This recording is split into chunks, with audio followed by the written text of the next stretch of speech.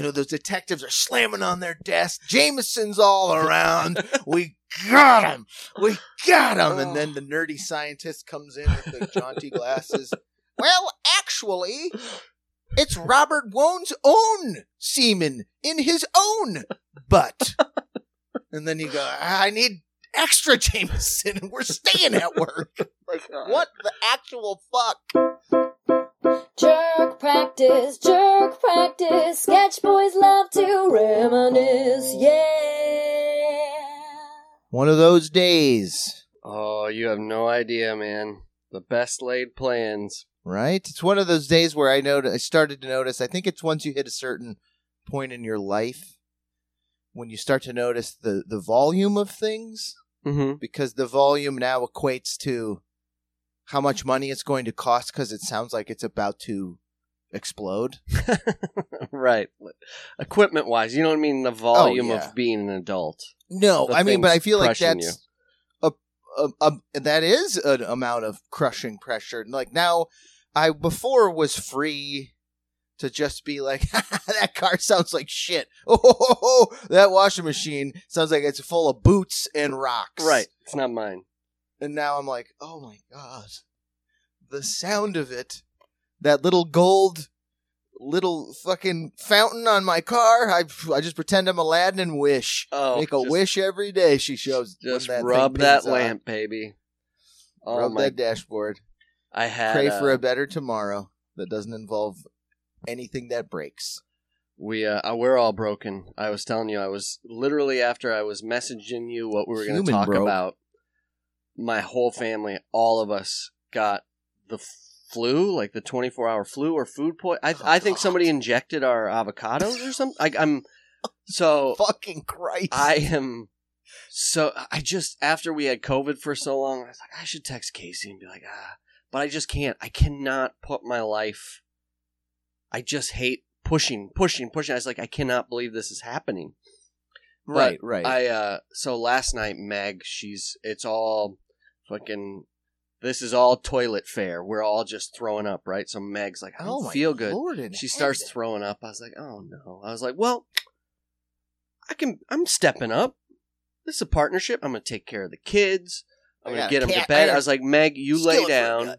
And I was like, oh man, she is sick. I was like, but I feel good. I feel fine.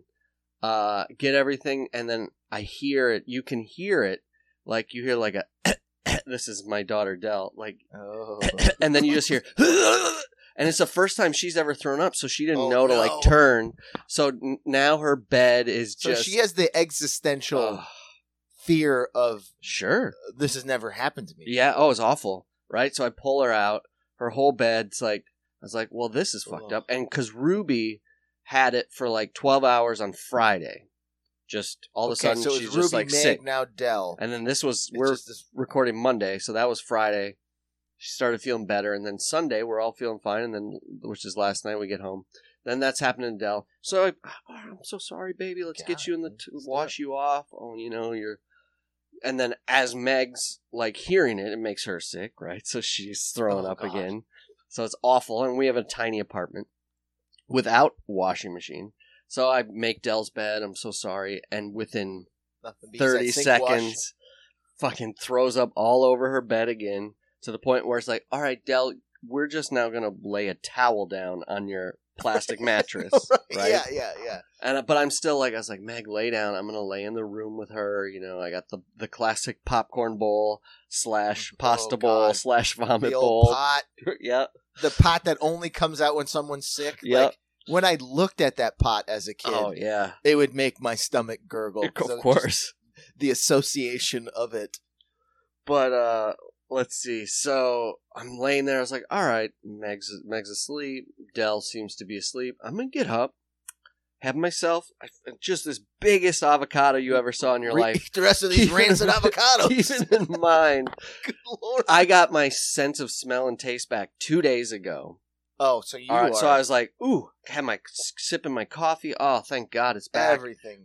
Made you. And I was like, Meg, this was Saturday night. I was like, I'm a spaghetti and meatball man. Like I don't need much in life. So I was like, let's get some of these fake meatballs. Give me some that have gravy. the weird spices in them. Yeah, I bought, You know, like the little spice that's like a little ball that kind of looks like a beach ball? What is it? Yes. You only see it in Italian food, and it's like anise or something. No, you're right. I think it is part of the anise family. Anise. I don't know why. You're right, but it looks like a 50s Christmas ornament. Yes. It's got that, perfect. Yep. It's always in the middle of that meatball. Anyway, so that's good. I eat this big avocado, but I'm feeling fine. I'd eaten the rest of that pasta earlier, and then 10 minutes later, with this hunk in my... And I didn't do it right. I didn't, mash it down in the guacamole. I just cut it in the biggest chunks you ever saw and put it in tortillas and sucked them down because I didn't have chips. That's a great one. That's my dumb dad move. You make an avocado stale tortilla. That's it. And then a bunch of sauces. Maybe some sauerkraut if you have it left over. Oh, it was avocado. Why is my fucking phone best? Not my phone, my mic. Let me make sure it's good before I keep going. Check. Nope. It was just tagine. A lot of it, because I was putting it in the dark because nobody wanted the light on. Avocado on... That's going to make him throw up again. On habanero red. Whiffing all that tagine. Oh, man. It's like, am I transported to the spice markets of Baghdad all of a sudden? Right. I'm in Iran, in Iraq. In the so it hits my gut, and then it's 10 minutes later, and it just goes, like a trampoline. You're fucked. Boom. It's like, and I was just like, you get that salivating feeling in your mouth. Oh, God. And I'm like, I can't do this. My stomach is so full. Nothing has been broken down. I cannot break this back up. And so I don't want to be hungry again in an hour. It was so I fought it for 4 hours, and then it finally hit me at 2 a.m. Just came up the way she came in, and then to boot put that spaghetti and meatballs. A nice bowl down. Oh, man. Threw her back in the old fridge. So then a little bit more tagine. Yeah. Then this morning, of course, Meg and I are just laid out because you got a headache. You've been it's like a hangover, like anything. Girls are feeling better, but I was just I know I need to take my medicine every morning because if I don't get up and do that, then things will snowball. And I know I'm starting to feel sicker because I haven't had any coffee yet, even though I don't feel like having coffee. Right. I know if don't have my just at least a cup of coffee, I'm not going to move. I don't know where I'm going with this. Best laid plans. We're going to talk about some murder stuff. I gonna get my theories all worked out. I got a little something to bring to the table. Yeah, that's all right. I got it. I told you I combed through the predictions from 100 years ago. Yeah. From now. So I pulled out the headlines, and I was like, some of them are, you could argue. That's what I was like, we could talk about it and see how true these headlines are. Sure. But yeah, otherwise, I'm trying to... WrestleMania was this weekend? I missed. I got classic the whole dumb shebang. dad watch day one on day two, and then dad's gonna watch day two next week sometime. Right. I got to avoid all the spoilers. It was a tag team match between the Uso brothers and then Kevin Owens and Sami Zayn. Yeah, I saw the good Usos. Match. Yeah, it was good. Good match, man. Good promo bumpers up front. It's like we always talk about. I felt, because Ash was like, we could watch, yesterday was Sunday, so she was like, I know that the second night of WrestleMania is on, we can watch it together. And I was like, I don't want to subject you to that. Right. Because it's so, there's so much. There's a lot. There's a whole it's lot cool. too. If you like it, it's awesome. But if you just kind of like it, keeps going and going, or kind of don't like it, you're like, wait, what? So this is 4 hours, and then another 4 hours, right? And then you're like, then it's different people. Kaufman, they did the Hall of Fame. I didn't see it though, but apparently they inducted him into the. I'm assuming it was Clifton. I'm assuming it was what's his name that inducted him? Lawler, the King. I would imagine. That would make sense. So I know he had a health scare, so I hope was better to make it to Mania. It would have to be Lawler, right? I don't see. It'd either be Lawler or Clifton. I just don't think they have the. I still think they don't have the people in the office that are thinking it through enough to do that. Wrestling moment of all time, still to this day. Oh, on Letterman? Is Lawler Kaufman on Letterman. That's so good. Yeah. So I don't think it's ever crossed over into quote unquote reality, like stepped out of kayfabe into normal world more than that moment of Lawler and him beating each other up in front of David Letterman, who still claims to know what went on, which means give me Letterman. I want him being the attaché for a couple corn-fed Iowa boys. Like, Letterman, I mean, obviously he's David Letterman, but he also would have been very good at being in the wrestling business. Yeah, smart, funny, and he keeps his shit, like, he pretends like, I didn't know what was going to happen. Oh, you don't think he knew? You really don't think he knew? No, I think he knew. I think he's just keeping kayfabe like a champ. I think he knew, but I don't think they knew they were going to go that hard. Do you think? I think now that I've watched wrestling enough, I think David Letterman, obviously, because Jerry the King Lawler was in the Memphis like territory. Like, this is not a huge territory. Like, it had wrestlers that people would know, but sure, that's only if you're watching like Saturday morning wrestling. Like, New York City had its own territory, and that was Vince McMahon's dad's territory. Yeah, this is before he was buying them all up. I suppose it was. I think it had to be. Yeah, because it would have been late 70s, early 80s. So you would have had that Mid-South circuit. You got Mid-South. You got Southeast, Northeast, Midwest. Nothing really out west, really, though, right? No, it was all Canadian. Anything west was Canadian. It would be Calgary and then further west. So I think, obviously, like, David Letterman knows who Andy Kaufman is. Like, of course. Crazy, talented comedian. So I assume that Andy pitched, like, hey, I'm doing this wrestling gimmick, and I'm doing it against this guy. Can you book him, and then I'll come out? So I think he knew... Like, he was hip to the idea. I think, like, in wrestling, they didn't know how the spots were going to land. Right. Or how hard they were going to go until it happened, which keeps it genuine because, you know, it's like being on stage. It was like, oh, I'm going to put a little extra mustard on. That was a hard hit. On my performance tonight for Hansi and see if I can break him. Lawler did say, right? Kaufman said, just hit me as hard as you can, right? Yeah. Make it look real. Shit was real. Any kind of Kaufman. It's interesting. This is kind of a good little spin into it. Kaufman, Jim Carrey played Kaufman. Let's go right into my Robert Wone theory, everyone. Yeah, I got one to start. So Hansi mentioned it 2 episodes ago. It's a Peacock show called I was going to have you set it up. Wone. Set up the whole what we're talking about.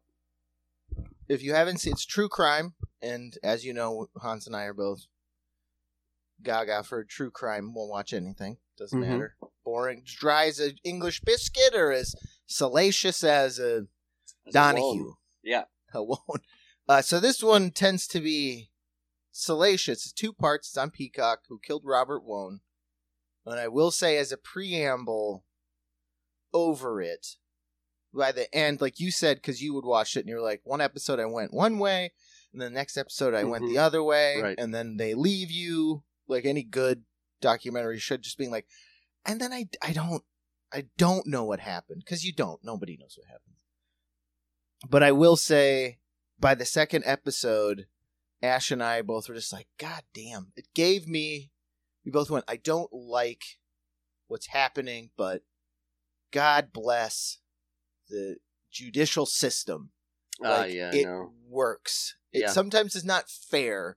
So I was just laughing at the idea of getting the founding fathers back and then describing to them, like, you guys did a great, high five, founding fathers, high five. And they're like, oh, cool, how'd it go? And then you explain the Robert Wone case, and then George Washington wants to fight you. Right.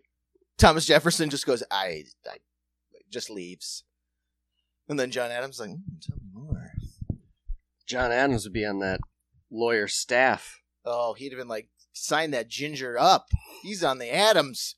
That guy. Adams, and Ginger guy. So the story, the true crime, Robert Wone. It's 2006. It's in this hoity-toity neighborhood out in Virginia, but outside of Washington, D.C., basically. Yeah. Young professionals, like multi-million-dollar condos. It's like neat as a pin, old, like, beautiful brownstone condos. So they're 100 years old. Brick, three to 4 stories, but they're right next to each other. They're on each other. Yeah. And it's very much like, it's not celebrity, but it's very much the who's who of that kind of DC elite, right? Yeah. So Robert Eric It's like the Wone, Park Slope. Yeah. For anyone who lives in New York. It's the fancy part of Brooklyn. Close to the park. Similar thing. All these brownstones from the 1800s that in other poorer neighborhoods are broken up into 1,000 tiny shitty apartments. Right. This was like, no, they kept it as one unit. And it's beautiful. You have, like, typically it's split because the servants' quarters are in the basement part. Yeah. But if you're rich enough, you just have that whole fucking the whole shebang. Building. So this the principal character, real person, Robert Eric Wone, is this dude, young professional. He works for a company called Radio Free Asia, I believe is the name, something to that effect. He's in DC. Which also gets you close to creepiness, because that sounds very... What'd you say, radio? Did you say CIA? No, I said Radio Free Asia. And for whatever reason, he goes in, him and his wife live outside of D.C., they take the train in, they work long hours, and generally they'll take the train home together, but he was like, I gotta stay home and work late, so I'm just gonna sleep over at these guys, his friends, Robert Price... I forget, and 2 other guys. These 3 guys live in this apartment. Again, young professionals, except for maybe one guy. Except for one guy, yeah. Because it's a married gay couple. Yeah. And then... their houseboy. Their friend. Yeah. The guy who gets the servants' quarters. Yes. You know what I mean? Well, he's got to share those servants' quarters with a lot of material. A lot of, hardware. So oddly enough, he's like, honey, I'm just going to sleep over at my friend, because the primary person he's friends with is this guy named Joe Price, this lawyer, who really runs the show. But Robert Wone has never slept over at their house before. It's out of character. It doesn't make sense. He's like, I'm going to sleep there, because then I can go to work early the next day. Okay. Again, that's a man who loves work. It's only out of character because you know what happens next. Because if otherwise you'd be like, okay, I guess it's the start of him just making life easy by staying over. I mean, the story is going to get a lot weirder, but for me, it was like all the years of living in New York. Yeah. You know, leaving work late, mm-hmm. taking the bus, taking the train. It's a fucking slog. If you don't hit it right, it makes it extra sluggish. It's just like Ash and I, because we're both the same people, I was like, unless I was too drunk to like cognitively make it home. Yeah. 9 times out of 10, I'm like, peace. Yeah, I gotta get out, home, guys. Yeah, it's not pleasurable. Even if I feel like, day. even if you fucking fall asleep on the train, which has happened. Oh yeah. Left, you fall. You're like, fuck, I missed my stop. Like, come on, buddy. Come on, buddy. Come on, buddy. Come on, buddy. Missed the stop again. You're like, I'm at the end of the line again. Jesus. And then you just get off the train and call a cab. But, yeah, so that for me was the start of... That's the start of the bizarre nature of everything. I like work. I've worked places I like. Who's that up and Adam? I better stay at my friend's house so I can get to work early. Yeah, you're like, I'm fucking late because the fucking train sucks. Yeah. Use the train, use traffic. It's the human nature. It's very bizarre. So he goes over there, and next thing you know, there's a tiniest time frame. You know for a fact because of... Is it because he took a cab or because of him sending a message his out? Wife, like, I love you. I love good night. you. Good I'm going night. to Jerry's. And there's only like a half an hour window. Next thing you know, like the police are being called because he's been stabbed. Because he's dead, basically. He's dead. And one of these people, Joe Price, his husband, and then this other guy, they call the cops. And it's kind of a very bizarre phone call, as they generally tend to be when true crime documentaries. There's a reason there's a documentary about it. 911 call, baby. Cops show up. Robert Wone is dead. EMTs show up. Robert Wone is dead in the guest bedroom from a stab wound without any blood around it. The three gentlemen, tiniest amount of blood. Yeah, just a little spot on the bed. He's been stabbed. Like two palms of your hand. Yeah, he's been stabbed to death. But yes, the gentleman had a knife in his chest. Calmly, collectively, walked downstairs to meet the detectives, all wearing white terry cloth cotton robes, and very casually and comfortably sit on the couch and proceed to claim that an intruder must have come in. And detectives say they all look to me freshly showered. They are freshly showered. They'd all showered. So off the bat, no fucking way. Now is where the theory. So Robert Wone is murdered tragically, obviously. It seems like a really nice guy. He worked for this Radio Free Asia. He worked for a different company where he could have been making more money, but I was researching Radio Free Asia. It's exactly what it sounds like. They report democratically on things that they're not reporting in China, North Korea. By the way, this happened in 2006. North Korea, just a month before, had detonated their first nuclear missile test. Right, so it's even... All right. Ooh. Yeah. So anyway, so he seems like a really good guy, and everybody that talks about him is a really good guy.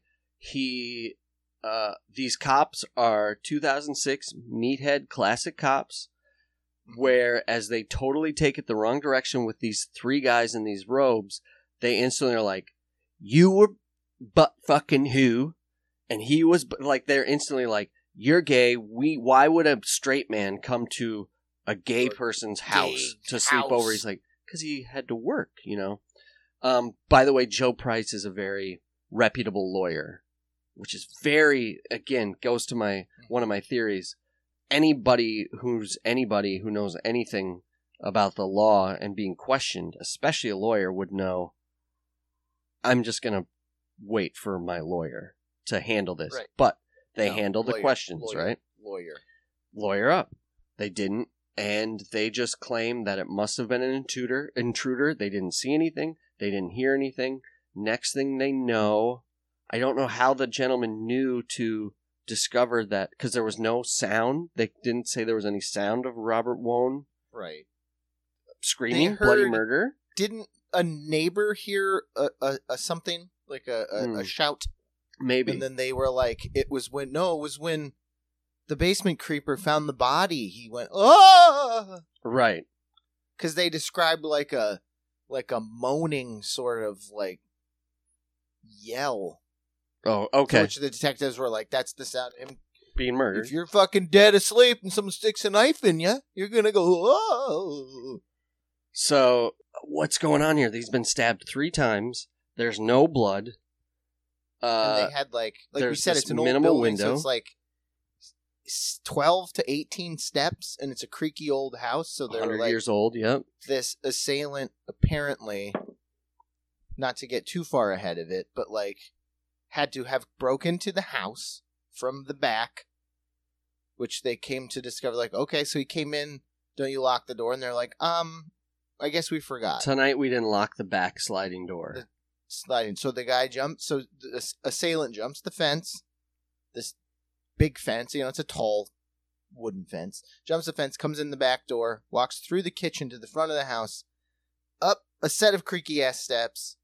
There's a bedroom in front of him, turns around, and then goes back to the front of the house. Oh, fuck. You're right. And then they said from how the knife, so this person walks they've walked the length of the house once, up a bunch of stairs, walked the length of the house again. Walk by one of the guy's bedrooms. That's not Robert Wone. Not Robert Wone. Walks directly again to the front of the house. And then in Robert Wone's bedroom, walks around the bed. Around his wallet, around his watch. Around into the valuables. frontiest front of the house, and then stabs him 3 times or something. 3 times, they said, and then left the knife in, and then walked past his bed again, walked the length of the house, down the stairs, length of the house, back out the back, Not back through the front over door. the fence. Yeah, totally improbable. And then on that theory, so this is, we talked about it's a brownstone. It's nice. It's big. It's still a small brownstone. That right. You are going to, and it's early. It's not like 2 a.m, right? It's right. It was like 10 or 11. Yeah, it's in that weird 10 to midnight phase when people are still awake. They've gone since, so this is the intruder theory. All right, we're going on the intruder theory. The detective doesn't buy that at all. It doesn't make sense that they all of a sudden wouldn't lock the back door. Exactly what you were saying. It doesn't make sense the way they would walk through the house. Everything you said, he walks by other open doors where he could have. Nothing was stolen. Taken. Okay, nothing was taken. Right. And like there's like spider webs and stuff. It doesn't seem to be that anybody jumping that fence disturbed anything. There's no disturbed dirt or anything like that. Okay. There was a turtle sandbox. Oh, that that's was right. Smushed in, and I was like, those are always as smushed a in. Father, and as a scumbag who used to play in dirty fucking people's backyards. You're right.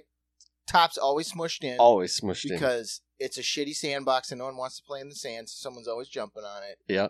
So it's jumped on because kids are cruel. And then B, the height of that fence, that's not going to get, like I said, like we were saying, like it's like, what's that, play school or whatever? Like any crappy plastic backyard kids thing. It's that. Yeah, you're just going to step through it. Yeah. It just deflated. So the amount of jump you're going to get off of it? You would get, like, it's an anti-jump. It's going to suck some jump out of you. Yes, it is. You're right. So the intruder theory is garbage. This is the one they went to court with. And by the way, I'll put something ahead of this. Everybody should watch this. It is fascinating. You're going to totally get things spoiled. Not that you don't hear right away at the doc that this guy's murdered and what the fuck, right? Right, they give it to you up front. Obviously, the way these guys acted is totally out of character for anybody that would have a murdered friend in their house. And I will say it's worth watching just whenever they reference the trio and Robert Wone together, they always show the same picture. I know, the birthday picture. It's the best picture. It's this very bright-faced Robert Wone blowing out candles on a cake on his birthday, and all 3 of those creatures are just leering and slinking around him. You couldn't get a better nefarious looking picture. And even one guy's holding the cake, like, come on, Robert, enticingly, come on. Victor Zaborski and Dylan Ward, okay, and That's Joe right, Price. Victor Those are Zaborski. the 3 guys. And Creature is a good point. So let's just get to it. Intruder seems totally doesn't make sense. Yeah.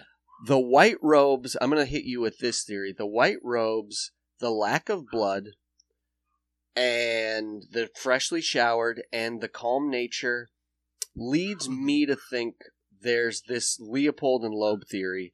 These guys are smarter than the rest. At least Joe Price is. All right, he's the ringleader. There's no doubt about it. And we'll get into the sexual liaisons. I think... Well, I guess we have to get into it. So they have every sex toy under the sun. Right. Which Cops is discover fine. Rucksacks full of everything. And I say devices, it's like Dr. Dreadful's Desaad shit. Yeah. Sex lab. Dr. Desaad Dreadful, yeah. Dr. Desaad sex. Like, when we talk about Seven and the Dick Knife, it's like that shivering guy quivering. And if you're into the BDSM, which is that's fine. It's totally fine. Consenting adults, that's fine. And you will find out that though Joe Price is married to Zaborski, the other gentleman, Ward, Joe Price is just having sex with both of these guys. Ward's not having sex with Zaborski. Joe Price is having sex with Ward and Zaborski. It's not a 3-way. It's a 1-to-1, 1-to-1, 1-to-2 way. Right, that's right. Okay. I forgot that. It wasn't. Yeah, this guy sexual... runs the fucking show. Yeah. And so all these sexual devices are they'd refer fine. to him as daddy. Right, yes. All this, and of course the cops take it in the wrong direction. They're like, totally off-put by it. But the thing about it that they don't focus enough on is the escalating nature of what they're getting into. So all the devices and sex stuff is fine as long as you're not hurting yourself or others. But it sounds like Joe Price with these devices, they've gotten to the point where the only next exciting step might be to fucking kill somebody while you're in the midst of extracting liquids from them. Because they were like, they got to points where they were like, there were that one cop was like, this device is only for taking semen out of someone. And I was like, okay. I was like, that seems very specific. Right. And we can probably get to that point. It's a hell of a point. So they find the Punisher's rucksack full of all of his shiniest equipment, butt plugs and jewels, just gleamiest. The cat of 19 tails. I mean, an expensive collection, really. It's high end BDSM, like the toast. Like this is behind the counter on the highest. These shelf. aren't free rack with a DVD. It ain't in a bin next to the DVDs, plebe. No. Yeah, this is custom. These are custom orders. This is you got to unzip orders. your mask to order that one. Yeah. So they're doing the autopsy of Robert Wone, and they're clearly like, okay, these guys got the fucking Sunday morning church wet hair, terry cloth robes, clammed up. Okay, all right, that's a little sus.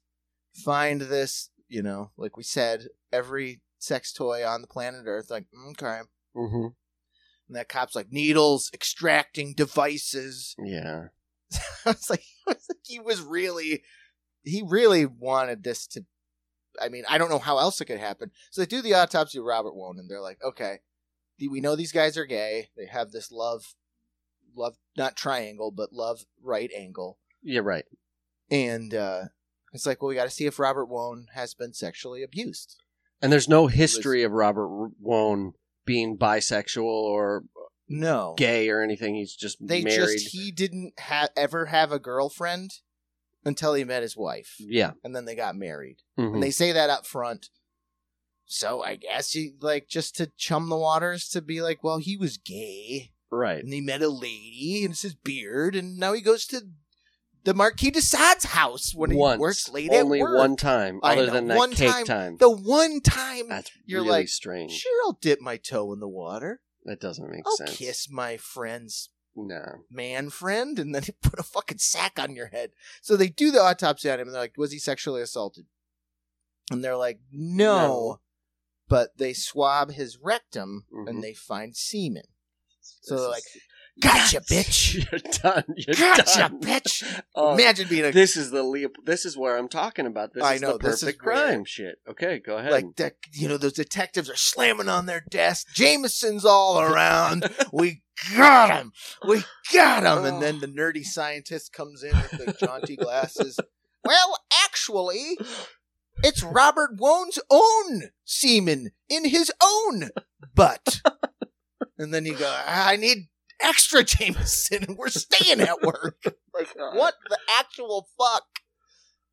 Oh yeah, that's where I'm telling you, these guys, the Leopoldin lobe. They're gonna commit the perfect crime. They're gonna take you in. Like that is, if you're smarter than you're like, they're gonna think he's having sex with us, right? Like they're gonna think this is sex gone wrong. We're gay, of course. Like, why don't we just semen extractor? Why don't we put his own semen in his own one of asshole? Those pumps, the dick enlarger pumps. It's the early aughts. So what's their theory as to why there isn't any blood? I know one theory. One scientist says the one blood scientist who's been in every trial in the last 30 years. The crookedest, like, shisty doctor. As soon as he said his name, I was like, I think I know him. And then you see him, you go, he's always the guy, like, blowing this fool? Ketchup on a wall. Yeah, this guy is pay for play. He pioneered the fake science that gets people off if you have enough money. That's it. He gets people off. Yeah, I think he was in the OJ trial too. Actually, he was in the OJ trial. I think was he also Menendez, in the stairway? Was he in that? Yes, was he was in the stairway. Absolutely. That's the one where he's putting like syrup in his mouth and blowing it around. Like it's all fucking. Yeah. It's a show, right? If you're a shit lawyer, you're gonna get this guy because he puts on a good show. Because you want that smoking gun. Nobody wants to hear lab reports of semen. It's sad and stuff. That trials are now like 70s game shows, and it's like, get me fucking Robert Moore, so center square. What he said, I believe it was him. He said you could be stabbed where he was stabbed, and the blood would implode instead of explode, so it would. He fill said the inner he was cavity. Digesting his own blood. Right. Were his exact words. Which has never happened ever. Have taken 8th grade biology, and for you to digest your own blood, you would then have to consume it. Am I wrong in that? Well, so no, I suppose he's saying his stomach is doing the work without the esophagus. Hansi, let's say you fall, get a contusion on your self. Mm-hmm. Maybe a knife, something, you get stuck, you fall, hit. Shit. So when you put a Band-Aid over that injury, is your body digesting your blood that should have been coming out of you because you put a bandage on? Right, I've never heard of it. That's why you get a guy like that who's gonna lie to get for all us rubes to go, oh, I know what digest means. I know what blood means. But it still doesn't make sense. It wasn't a trial. It was just a judge. That's right. Yeah, it still doesn't make sense. Where is the blood? It's just. But then the cops, the bumbling of bumblers. See, that's what pisses me off. That's unreal, right? It's because you're like, all right, well, they cleaned up the blood, which again is very hard to imagine because it's only been a half hour there in their terry cloths, unless they could do some kind of weird thing where they actually killed him hours later. The guys go in, cops go in with their luminol, or a different kind of it, spray it all over, and they're like, you're not supposed to spray this on, like, walls, right? They're like, what? They're like, it actually just eliminates if there's any blood there. Like, right? Weren't they supposed to? They put it over everything. And so if there was blood, it doesn't matter. Sanitized doesn't it? They cleaned it all. And that purple shit stayed everywhere. They just didn't, dilute it right or something. That's right. They fucked up the ratios. Yeah. You used the wrong chemical. I was like, come on, guys. They put it over, the guys, Joe Price, they ended up winning a $250,000 suit against them because they ruined all their shit because they couldn't get all the purple stuff off of everything that they put it all over. Just sprayed fucking cotton candy everywhere, you fucking rubes. Because couldn't you just, conceivably, the luminol should be able to tell you, I haven't watched plenty of Forensic Files, they would, first thing you do, luminol the bathtub. Yeah. See if you can find any trace of blood, because that would explain why they're wearing robes. Cleaning him up, yeah. Why he's clean as a whistle, and there's just a little residual blood pooling on the mattress, and then go from there. I don't think. But even if I just don't understand. Even if you've cleaned up this dude's blood, he's gonna still be bleeding when the cops get there, creating more blood. If I know how liquid coming out of a vessel works. That last podcast we did with Mitch, I told you how I dumb dad in the dark hit my foot. Yeah, right. My dry foot broke a callus. And blood I everywhere. was fucking gushing everywhere. You would have thought I found Robert Wone's blood. Really it's on my weird. floor. And that's just because I broke skin on my foot. Do you think they put a vacuum in him or something and just pumped shop it? vac? I don't. You got. Did they talk about was there still blood in they didn't desanguinate him? No, I don't think so. They didn't. Oh, they said he had. No, they did say a certain amount of blood was missing. However many pints. So where the fuck is it? Right? In the fucking sink. Yeah, in the sink. Only place it can be. The only place it can be is one of those dudes killed him. Well, Casey. They had sex, and then the mask turned into a Looney Tune and flew in through the window. Right. Oh, the mask. Yes, thank you. Yes. So, interestingly enough, jaunty transition. This happened in 2006. Robert Wone was 32 years old. Yeah. What movie do you think Jim Carrey was shooting with Joel Schumacher? In 2006. Fuck you. 32? 23? They were making the film 23. Okay? All right. So anyone who hasn't listened before, Detective H and Detective C have found the world's most prolific serial killer. And by found, I mean I found a guy online who gave us a theory Reddit, yeah. that I think is pretty airtight as to how James Varney Carey is a mass murderer. Well, he only made one movie in 2006, and that was the movie 23, which is roughly based on William Burroughs' fascination with the number 23 and how it popped up in his life. And also the phenomenon of, what's it called? Where you see, like, if we are talking with 23, if I look at the clock right now. Yes, exactly. You see like, it everywhere. oh my God, it's 2023. But you see, what the fuck is it called? I can't think of it. Or Robert Wone is 32, and 32 backwards is 23. Joel Schumacher, not shy about loving his sexual liaisons. Okay.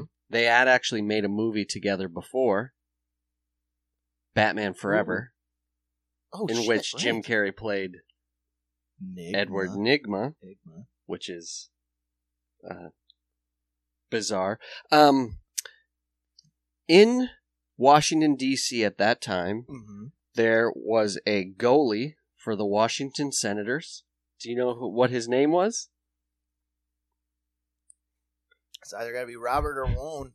Well, it's actually Jim Carrey. Was it nicknamed Ace or the Mask.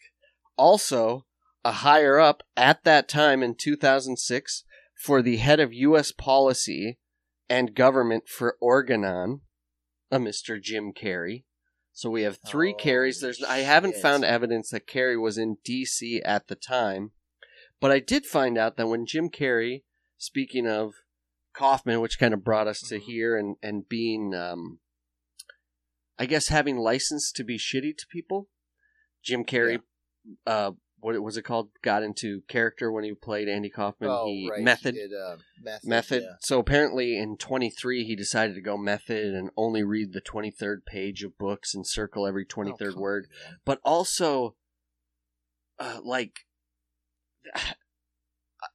23rd every hour, people were disturbed because he would pull out and just start urinating on the set. So apparently he was hard to work with. Okay. Yeah, no shit. Because there's that Netflix documentary about him making that Man on the Moon. Yeah. And boy, oh boy, do I hate Jim Carrey. Yeah, it's not pleasant. Don't kill all your darlings, man. Don't let them kill you. Holy shit. I was like, he's just an asshole. And he gets to use Andy Kaufman's ghost to be mean to people. I know. He was nasty. And potentially around the Robert Wone case. I don't know where it's going. I will say this, Casey, as I see it written before I forget. I read a story. This is maybe some luminol should be brought into here. Yeah. And you tell me what you think about this. Who's crazier? The woman who remains married to this man? Or obviously the man's crazy. But this woman put a post on like a mom's Facebook group. And she's like, moms? Hey moms, does anybody else have this trouble with their hubby? My husband, after he poops in the toilet, he insists on washing his butt in the sink. And there's constantly chunks of poop and poop flakes in the sink that he won't. Won't get rid of. And she said, This is now becoming an issue now that my just now an issue is able to get into the sink because I caught her eating thinking it was a cookie. Hey moms, has this happened? Has any of your hubbies like this? Smiley face and No, nobody ever, right? Fucking way. Also, first off, I gotta give kudos to my man for being so dexterous. He can shimmy his big, fat, hairy, pimpled dad ass high enough on a sink to get a hose going on it. I put myself in his moccasins, and I was like, God damn, you gotta stack up a lot of books. That's a lot of National Geographics you're standing on. So there could to get be up to that high. I may have read it wrong. There also might be, like, he just has to poop under running water, so he just poops in general in the sink, just to begin with.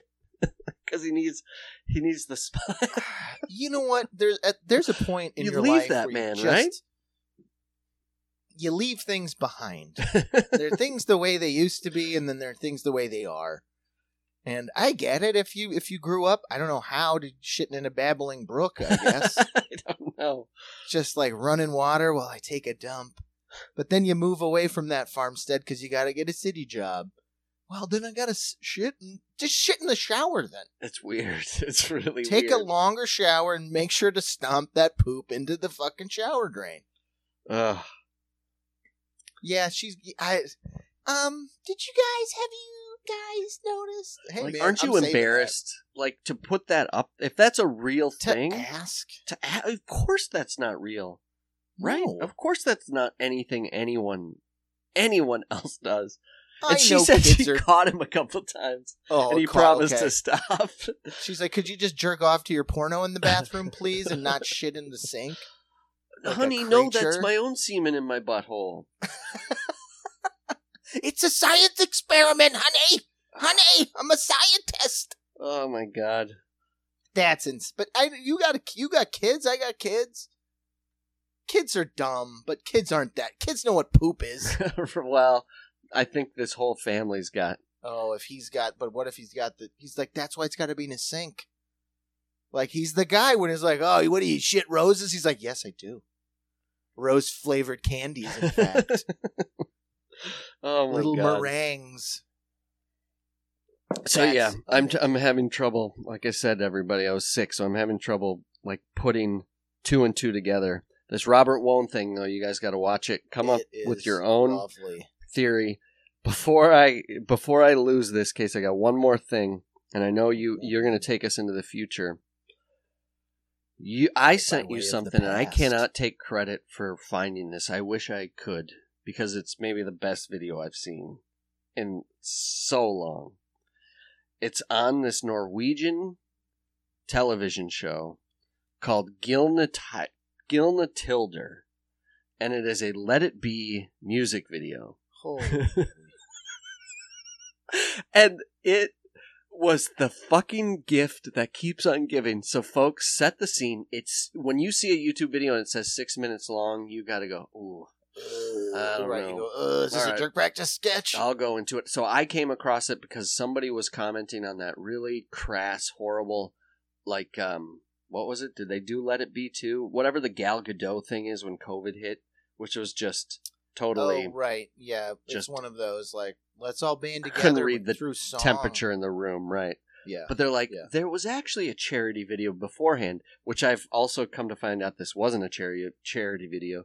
There is a Norwegian television show. For whatever reason, you know, what we don't know is celebrities will go out and they'll do the circuit. Oh, sure. They'll do the shows in every other country. This one's Gilna Tilder, whatever. Sure. And it's just the Norwegian up, show. You'll see, I've just seen, I think people just discovered it, but it's like Cindy Crawford did a Pepsi ad in Japan. Exactly. Where she's like dressed like a barbarian in like Pepsi armor. Right. So people are like, what the fuck? Why not here, man? And they're like, it's just too crazy. And there's crazy money out there for people. The whole to do that point, like Lost in Translation, like Bill Murray's character is doing that weird whiskey ad in Japan because in other markets with money, you're a celebrity. It's your job. They do weird commercials. This is not a commercial. Apparently, who we'll talk about, David Faustino, has come out about this video claiming that they told him it was about charity. Turns out it wasn't. They were just like, let's see how many celebrities we can get to stand in front of this green screen and lip sync to the most amazing, horrible version of Let It Be. for 6 minutes. So it starts out, it's this really bad, I'm talking jerk practice circa Robert Woen 2006, green screen of a beach. Oh, good. And so you can almost see the green pixels as they move. Oh, my God, yeah. Comes to, and I will say this guy, the camera will come on to him throughout the video, Jason Alexander, George, who is like... fresh off of... He fucking got into it. He's fucking making prayer hands, and he's singing Let It Be. Starts out Let It Be, and it's like, all right, well, if I'm Jason Alexander, I'm going to be like, yeah, I'll do it. Who else is doing it? Huey Lewis from Huey Lewis and the News. So it starts out with 2. Like, I was like, all right, well, those are 2. You know, this is like mid to late 90s. Those are 2 reasonable people that you would have on a celebrity group. And then, out of nowhere, next thing you see... Oh, it starts with Roger Moore, sorry. Doing a really weird lip sync to a vocal version of Let It Be. So then, all of a sudden, you see Jason Alexander, Huey Lewis having a great goddamn time. All of a sudden, Ricky Lake comes in. And then the famous Alberto Tomba, 1980s Italian freestyle skier. And then George Wendt. Yeah. Okay? And then hypnotist Paul McKenna. And then Katarina Witt doing a crazy guitar solo. And then this is where I was like, this is going to just keep giving. Tanya Harding 4 more minutes. Comes in. She's singing, followed by Glenn Close. And I was like, holy shit. There's no way Glenn Close knew what she was getting herself into. Going back to back with Tanya H. Let it be. Let it be. It's so bad. Let it be. And like, obviously none of these celebrities are singing, but like when George Wendt sings Let It Be, it's so crazy. You guys got to watch it. And then I'm like, all right, now I'm in a jerk practice fever dream. Because out comes David Faustino, Bud Bundy, just emoting Let It Be, followed by Corbin Burnson, followed by Tubbs, followed by Steve Guttenberg, followed by the woman from Falcon Crest, Judd Nelson. And then there's a pause, and it's these guys from Gilney Tilder. They open up like a yearbook, and it cuts to pictures that come to life of people that decided not to lip sync. I found out from Pam Anderson said, like, I wasn't going to lip sync, but I sent them like a video of me putting on sunglasses. So you see Pam Anderson, and they're like laughing, like these guys are laughing, like they're looking through this thing. Good times, and then, man. Again, jerk practice, cuts to Leslie Nielsen pulling out a pint of brandy, taking a drink of brandy, and then going, whoo! I was like, all right, what the fuck is going on? They put that away. Next thing you see, Peter Falk, like his ghost, like just looking off into the distance, not singing, cut to a really long, they gave him extra screen time. Dolph Lundgren, okay? Dolph Lundgren, Mensa, baby. To Malcolm Jamal Warner, to Alphonse Ribeiro, to Right Said Fred, to Judd Nelson, to Milli Vanilli, Dee Snider, and then I was like, to Bud Spencer, famed spaghetti western filmmaker, and then I was like, I didn't even know that. I was like, I don't know what the fuck this is. Are you fucking with me right now? Because next up is the one and only Freddy Krueger. Friend of the pod, Frederick K. Krueger. Freddy Krueger. And again, all these people are like giving it their all. Like, again, you can see Jason Alexander behind his shoulder, like, just fucking giving it. I was like, are you fucking kidding me? I was in tears laughing. And then Casey, the best. I don't know if you remember who's about to come your way. After Freddy Krueger, you get the kid who played young Forrest Gump. What the fuck? As an adult, never acted again. Like, he joined the military. Asked one of these AI bots to be like, okay, there are nearly 300 episodes of Jerk Practice. AI could scrub through that, no problemo. Create me a video. It'd probably look just like this. Yeah, oh yeah. It's insane. Except with more chindos. That was the only thing that it would... the kid that played Forrest Gump, not Tom Hanks, not Chet Hanks, not Young Gump as Young Gump. No, you didn't even get just play a clip and put in memoriam, and then have him come up and go, "Wink, I'm not even dead." Man, this video, everybody, you gotta watch this thing. It is beautiful. It's got the chick from Top Gun, who we were just talking about 2 episodes ago. Is that the Emperor Has No Clothes? I feel like that's the with all this AI stuff, it's not intelligent. It just, the more you give it, the more it will regurgitate back to you. Oh, all right. Justy sent me something. I think I sent it to you. It's beautiful. It's ChatGPT, and it was somebody put in a command and said, "ChatGPT, will you write me a good fart joke?" And it comes back like a snob. It's like, actually, flatulence has long been deemed unfunny in the comedy world. That's how I know. And then it's like the scene in Terminator now. It's like, tell me a funny fart joke, and then the thing goes, well, flatulence is like, kill it, it's Terminator. Right. We don't need the dogs. But and it's like, so I can't tell you a funny fart joke because there aren't any. And then the next command is like, ChatGPT, will you tell me some slang words for Italians? And it goes, wop, dago. It just goes down this long fucking list. Oh, somebody better go check the programming. Of course, Jesse. Wow, no fart joke, but I got all... She's slinging the term wop around pretty easily. Real quick, too. And I put it in a nice, clean, concise list. No, I had heard a conversation on a podcast, and I was like, oh, that's actually kind of an interesting way to look at it. Because I guess... It's also look at the list. Jesus. People... It was Musk, and then Steve Wozniak, and a bunch of, Andrew Yang lent their names to a petition to petition commerce and business and government to put a 6-month armistice on AI because it's getting away from us. Okay. And I was like, okay. And the conversation was, it's sort of I never thought about it this way, but we kind of already get it. Like you were just saying, ask this chatbot to write me a fart joke. It can't, because someone programmed in fart is bad, so it can't do it because it's in its programming. That's a naughty word. Naughty words aren't allowed. But if you ask it a roundabout way, it'll start spouting off racial slurs. Well, that's the thing, Casey. It can mine all the data that's out there. And what exists on the website, people being fucking snobs about comedy is that's just a dumb fart joke, I'm not going to watch The Mask, dumb fart joke, so it's mining that. It's most people think fart jokes are dumb, so I'm going to come that. And then the 99% of the internet is just racial slurs. Sure, of course. Right. So, they've discovered, all these other AI bots,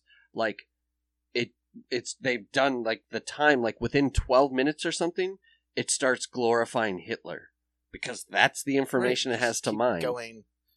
Well, and that's part of what they were saying. It was it is how the advance in special effects and stuff, Uncanny Valley. The idea of Uncanny Valley can also be applied to this AI.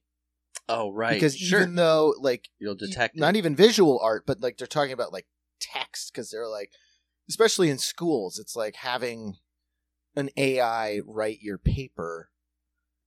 Any teacher that knows about the subject they're teaching and knows the student will look at it and go, that just looks and sounds like it's not you, Hans Freiwald. Right, because I know how you write. I know your voice. Yeah. You wouldn't all of a sudden one day go, well, here we are. You wouldn't have proper English. You would have spelling errors, or you get ahead of your, just that human error. So when it's applied to that, it's oh, okay, Uncanny Valley. But then there's also that augmented error, right? So if you don't proofread what you're handing in, say you're writing something about Caesar, out of nowhere, all of a sudden randomly, 4 paragraphs in, there's 2 sentences about the McDonald's Caesar salad release in 2002. Because it happened to be spelled the same. And it didn't have that little trademark thing in the info it was pulling from. So now you can, and it seems like more work, and that's all kids are doing, is if you're doing it smart and you don't want to get busted for cheating, which I don't know, I guess, how can you say, you're like, oh, well, because you have somebody else doing it. They'll take it, they'll have them write the paper, and then you'll fine-tooth comb it, right, and make it your voice. Sure. That's classic sitcom trope. Yeah. Smart kid write your paper, then you got to dumb it up. Yep, that's it. So it sounds like you. But at least that means you're touching it. At least that means you read it. Hopefully that means you're going to absorb. That's interesting. Even in your cement head. I saw a professor talking about how this can be a good thing. Have read the information.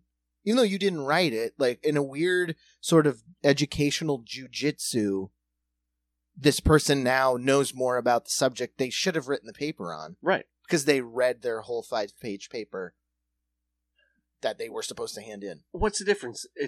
They're doing this now or 20 years ago when I just skimmed the back of the VHS of 1984 and fleshed it out. Sure. Or you skim it's all the back. cheating. You read the first 5 pages of Clockwork Orange, the last 5 pages of Clockwork Orange. Oh, yes. I think I absolutely. Well, it's like that AI, especially for comics, like because we live in the, like, because that's part of what you get paid to do is like that content crazed audience. Like, I think people are getting hip to just like, oh, this is just an article about a thing, which is another article. Like the AI for like comics, it's just people see it and you're like, that's dumb. Skip. It's like they're using like all these AI art generators to be like, make me a motorcycle, but Iron Man. Oh, so you'll get like 5 pictures of like, okay, here's a race car that's Hulk. Here's a race car that's Iron Man. Here's a race car. They all look the same. Mm-hmm. Like 10 years ago, it'd be like, oh, cool, nice aesthetic, cool. Someone made that. Like you took the time to design a race car that has like Iron Man armor integrated. But now people are like, yeah, no, you didn't draw that. I know that you didn't do that. Right. You're a word engineer or whatever they call them, like call themselves to be these like AI artists. And people see it and go, eh.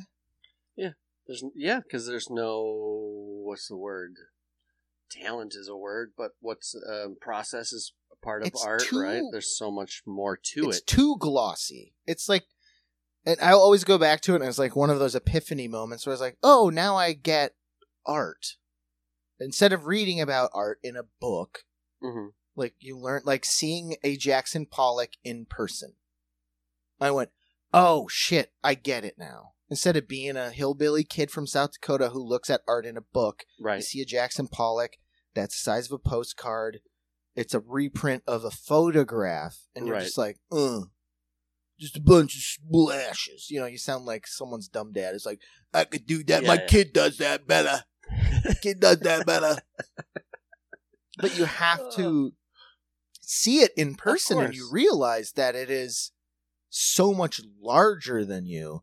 And you see it, and you see the brushwork, and you see the purpose, and you see the movement and the depth. Like that to me is like where that AI stuff will fail, because people want to see the human hand. They want to see, like the purpose. It was like, oh, I know Hans painted that. There's because I see his intention in it, and I'm standing in this space. You can follow, it's really, Instagram is garbage for 99.99% of things, but Rudy, who's an artist, she'll do those monochromatic paintings, but she'll show you the process of it.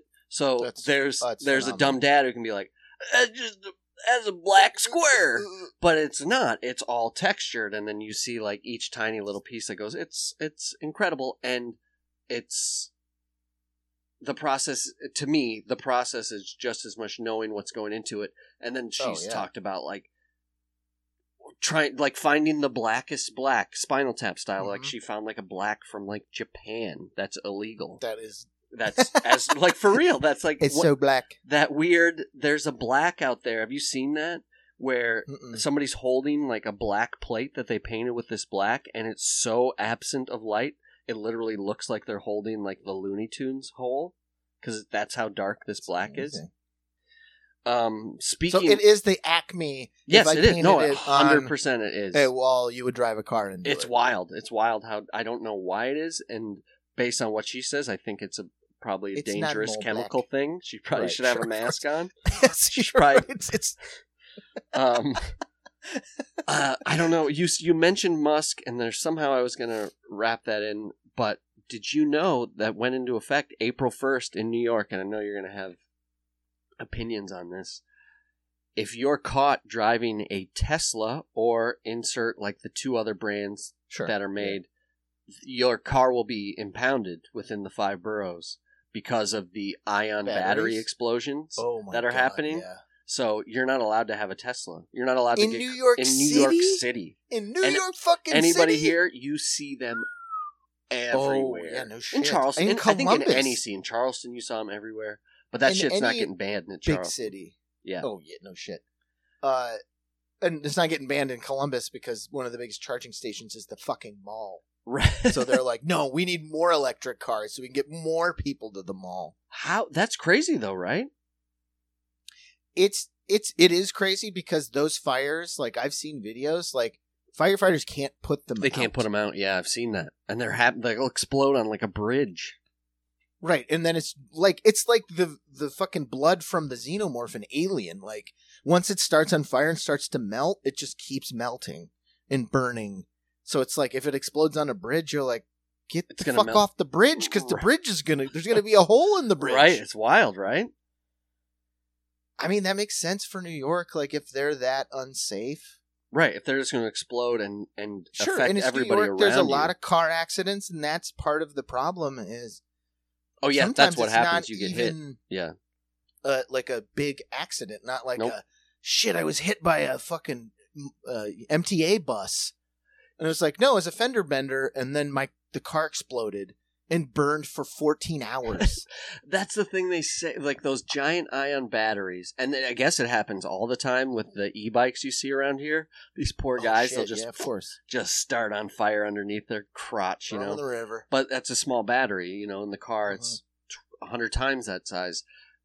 What did they call it? Like a liquid breakdown or something? Basically, just the tiniest little hit can make that battery like miss its like connection point, and it'll go around that connection, and that's all it takes for it to just overload and just start leaking. I mean, take the weird perspective step back.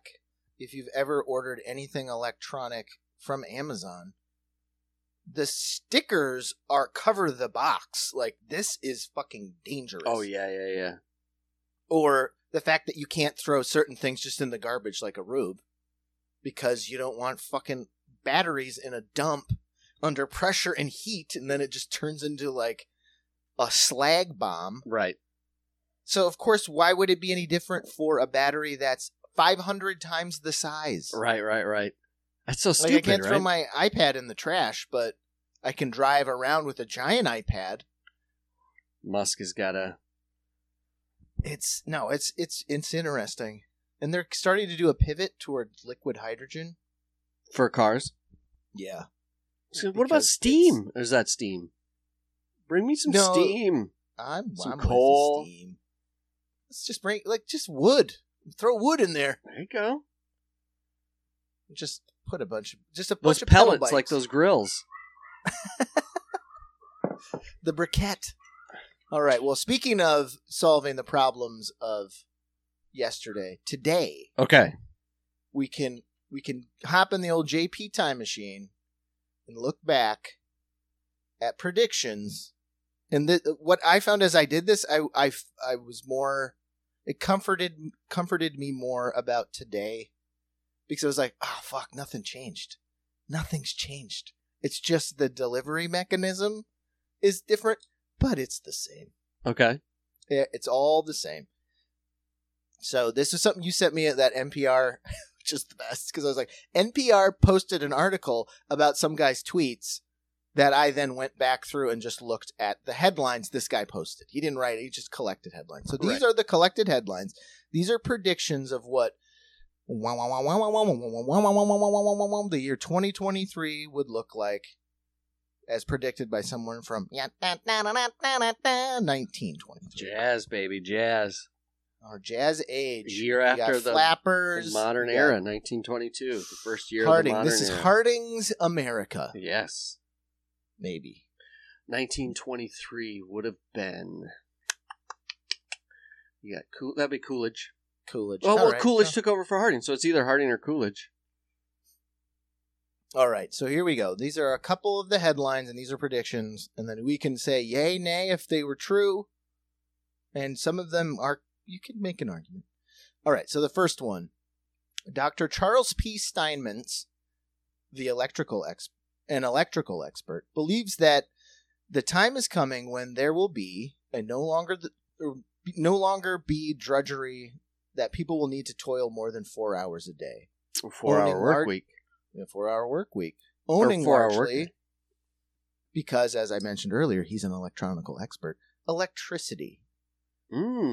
He visualizes an amazing transformation in life in the year 2023. Every city will be a spotless town, and that will be the work of electricity. Yay or nay? I say yay, but in more dystopian terms. I think more people have a 4-hour work week, but they have fucking 3 jobs. Yeah. So you're working 12 hours. I'm looking at one of them. Yeah, it's interesting you say that. And it is because of electricity. Think about, like, all app-based shit. Sorry. It's okay. Like Uber. Right. You could attribute that to electricity. You're driving around in a Tesla, electricity.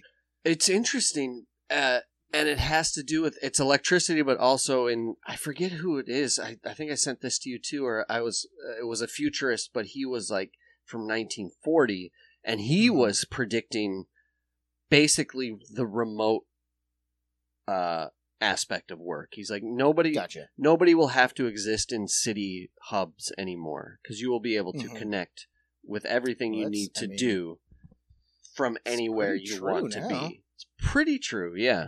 Oh like my God, large, yeah. Like Austin's, Nashville's, these towns that were vibrant towns, they were still metropolises in their own right, but now, like Asheville, North Carolina, like cities that were just like groovy cities are now like hub cities.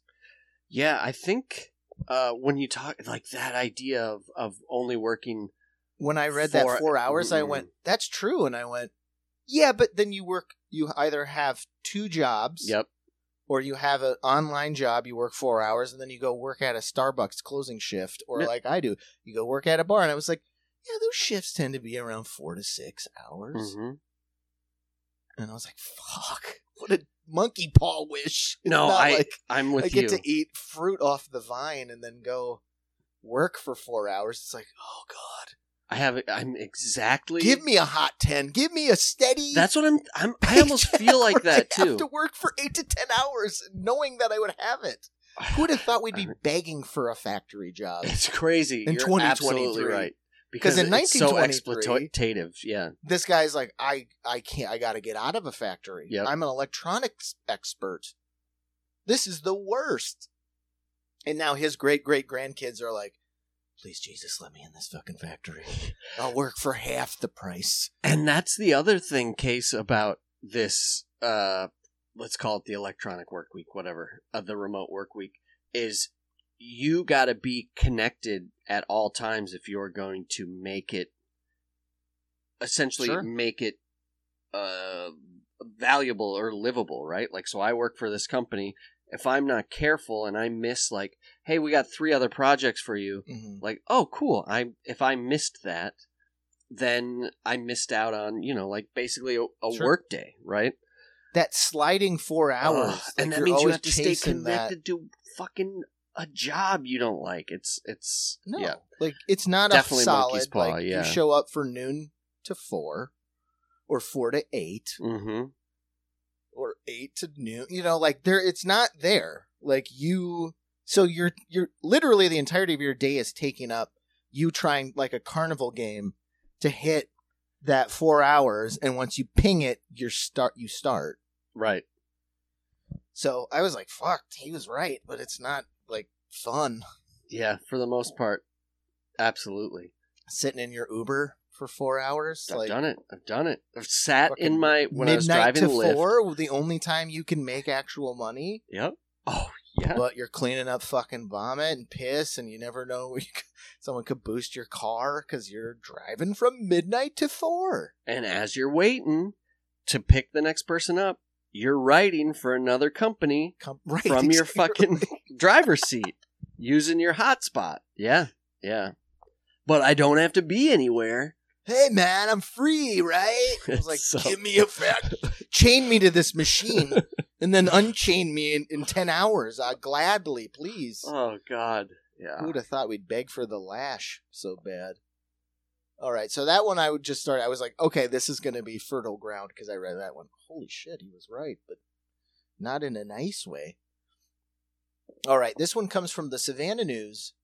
It is now predicted by the year 2023, only a mere little stretch of century ahead, women will probably be shaving their heads, and that men will be wearing curls.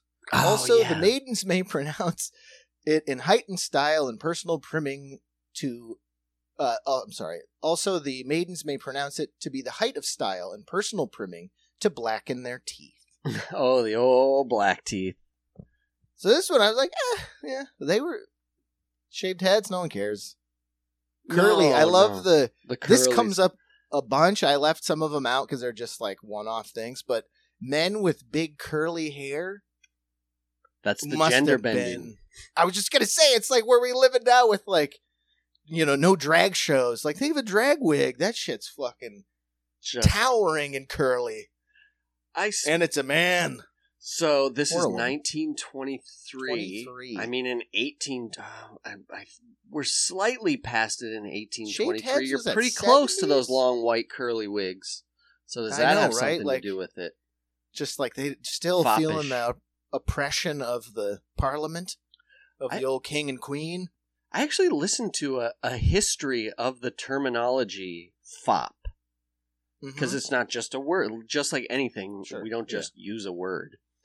There's a history of people that defined themselves as fops, and it had to do with the wig and the clothes and everything, but it's so much more. It was like, I define myself as a fop because it's almost like a class of being kind of thing. Like, I'm a fop because I'm an intellectual and da-da-da-da. So I'm wearing it as a badge of honor, but then you got the old fucking Jackson Pollock breakers, right? Hey, he's a fop!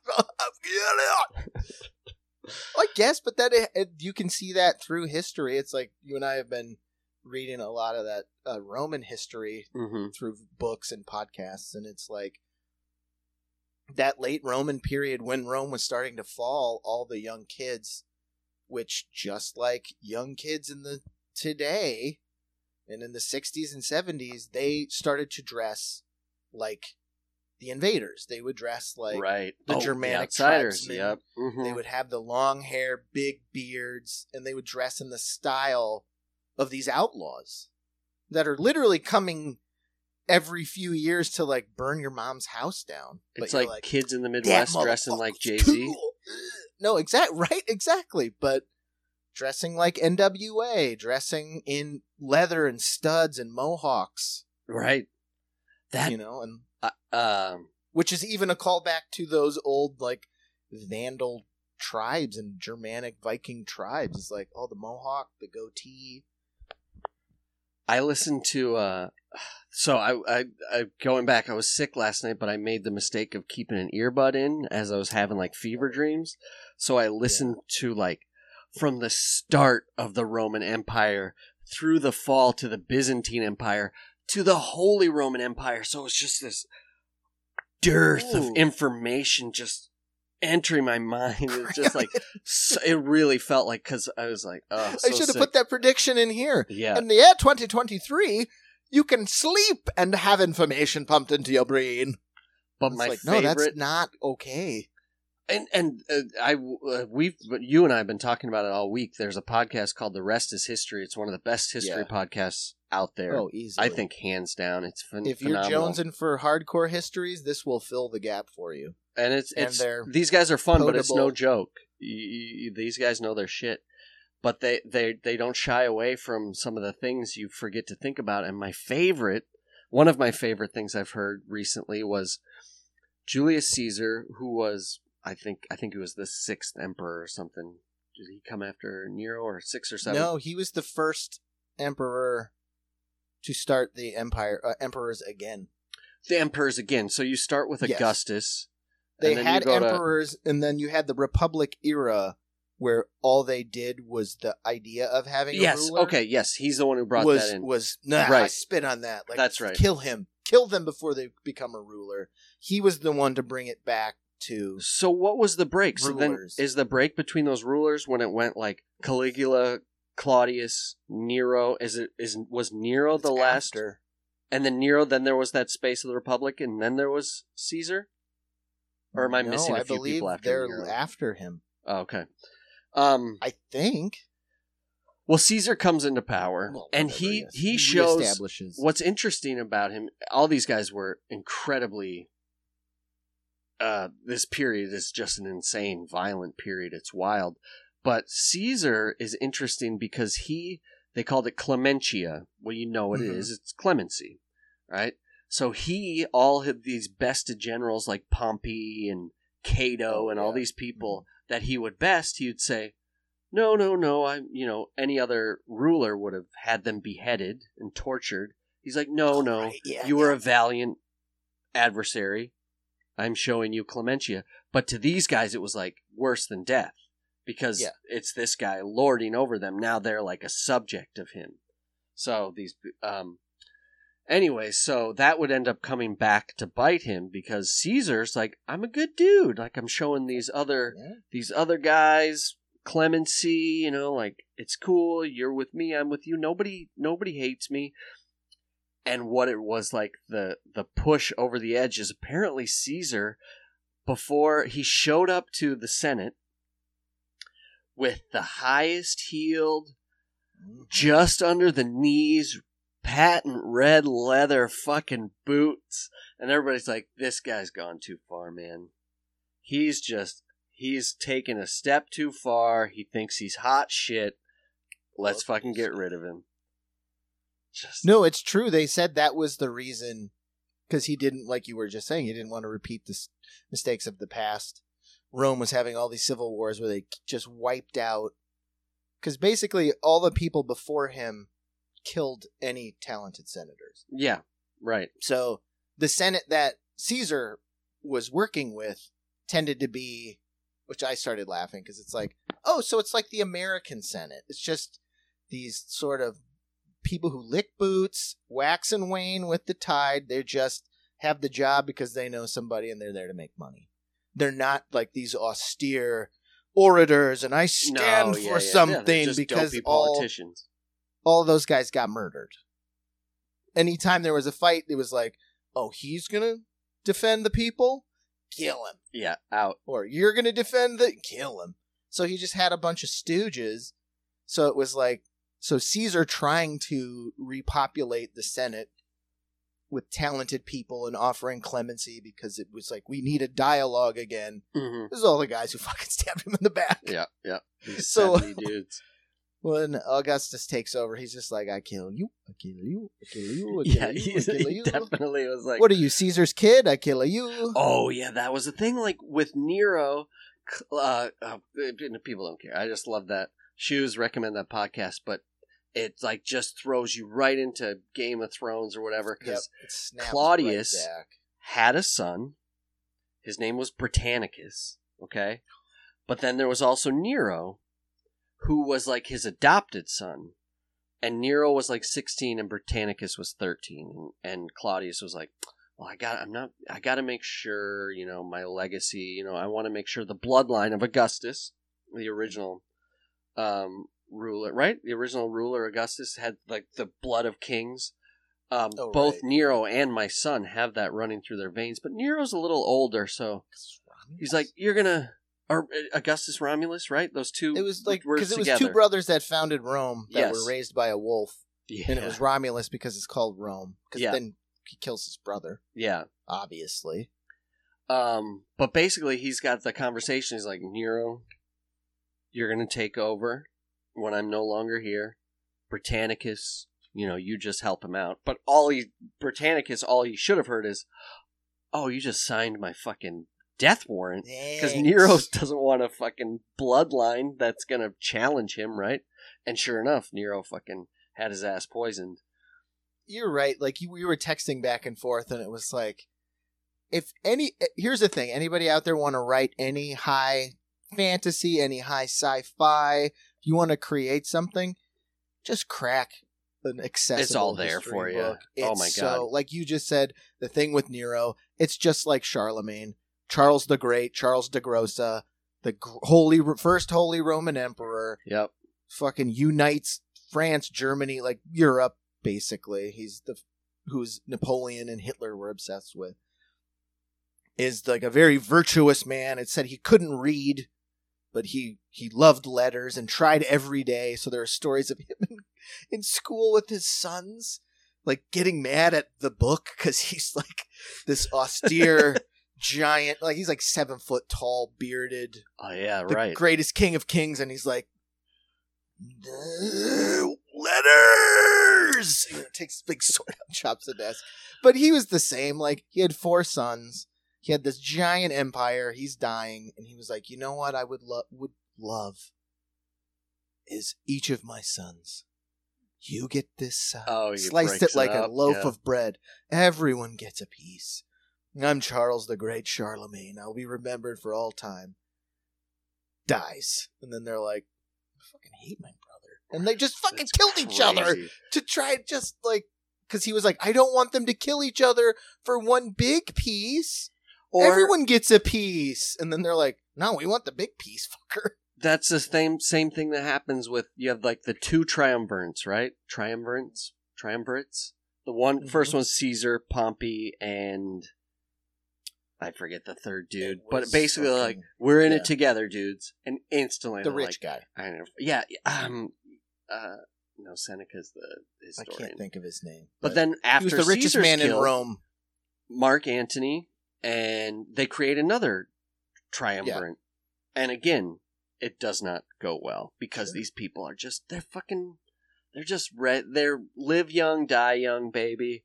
It's like, you gotta. I just listened to, this is earlier, but the battle at Thermopylae, the 300, the Spartans. Yeah.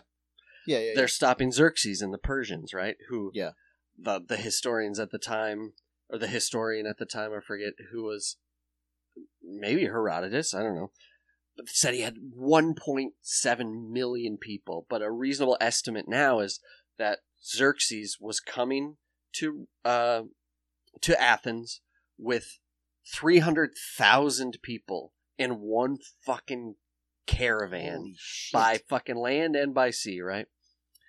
And you just think about that. Like, you can't fucking write that shit. He's got to fucking feed all these people. And sure. Yeah. And he's got these people called the Immortals. Have you heard of the Immortals? Oh, yeah. Holy shit. It's fucking amazing. He's got 1,000 Immortals. His personal bodyguards. He's got 1,000 Immortals with the golden apple on the end of their spear. And then 5,000 Immortals with the silver apple on the end of their spear. As soon as a goldy apple gets killed, a silver apple goes to replace, and hence the Immortal. So they're constantly being replaced. But just fucking Xerxes with all his fucking rings and jewels shows up. And apparently Leonidas, he's gotten quite a good break in history. Oh, yeah. History. Apparently he was quite a dope. Gerald Butler is a very... a very lovely gift to the idea of Leonidas. Yeah. Is he a bearded hunk? Yeah, Talks good, fights good? Hell yeah! But I love, so the lore of this is amazing, but so they're going to stop the gates. They're at these gates. Hot gates, yeah. The hot gates, yeah. They're going to, these 300 men, and they do, it is valiant. Especially because they're crazy, and Xerxes, he's not going to sacrifice his Immortals. He's got 300,000 people. He's just going to overwhelm them with numbers. So Scrubs. He's like, you guys from Thebes, you go get him. They're like, why? Oh, right, because he's going to send all the traitor Greeks first. Right. Because what he did is there was actually a roundabout from the hot gate the whole time. And basically Leonidas is like, man, I hope he doesn't discover there's just a way to go around. We left the back door unlocked. Literally did. And all it took was, like I said, Xerxes has 300,000 people that he has to feed. So what are they doing? They're not bringing supplies with them. They're living off the land. So they're fucking robbing all these farmers and taking all their supplies and everything. And one farmer is just like, fuck this. Like, the longer they stay here, the more they're going to pillage my land. So he's like, hey, you can just go around. Just go leave around. My shit. Just go. That's it. He just fucking... And get the fuck out of here. So, I don't know where I'm going with that. And so, that's so good. But that's you cherry pick that bit of history and zhuzh it up. And it was like, he was just kind of a assholey Spartan guy. Oh, yeah. Who gets the Hollywood treatment. He got the Hollywood treatment because he stood up for his country. It wasn't But Persia. he did it because he hates Athens. And then it turns out actually the Athenian navy is the one to turn the Persian tide back. It starts with an S, that battle. Because there was a storm that fucked up the Xerxes fleet. Of that fucking fleet. And then, because the guy he was an Athenian guy, he was a general, ended up working for Xerxes in the end anyways. Lures the fleet in and they fucking crush them because their ships are the special rowing ships that can... That's it, yeah. So they just obliterate them in this bay in a surprise attack, and they're like, this is... Do you know why the Spartans only sent 300 people to the Hot Gates? No. Same reason. Because they weren't brave enough? Same reason people are calling out of work in 2022. The Olympics were going on, and they felt that they would miss March Madness. They would offend the gods, so they made a rule, a pact that they could not fight during the Olympics. And so they're like, all right, let's break the rule. Just send 300 guys that already have kids because they're going to die. And so at least they'll have lineage. People raise their kids. But they're like, we got 2 more weeks of Olympics. We got 2 more weeks, and then we'll get there. The more things change, the more they say the same. Right? It's like fucking Super Bowl when they're like, should we make the Monday after the Super Bowl holiday? Why? Because everyone's hungover and no one wants to come to work anyways. It's the same fucking thing. It is. I totally got you off track. So we're 1923. Oh, no. 2023. Like you said, history is not a circle. It just rhymes. Mm-hmm. So this prediction, this one's for Dave because it's got smacks of Polyaska here. It's from the Minneapolis Journal.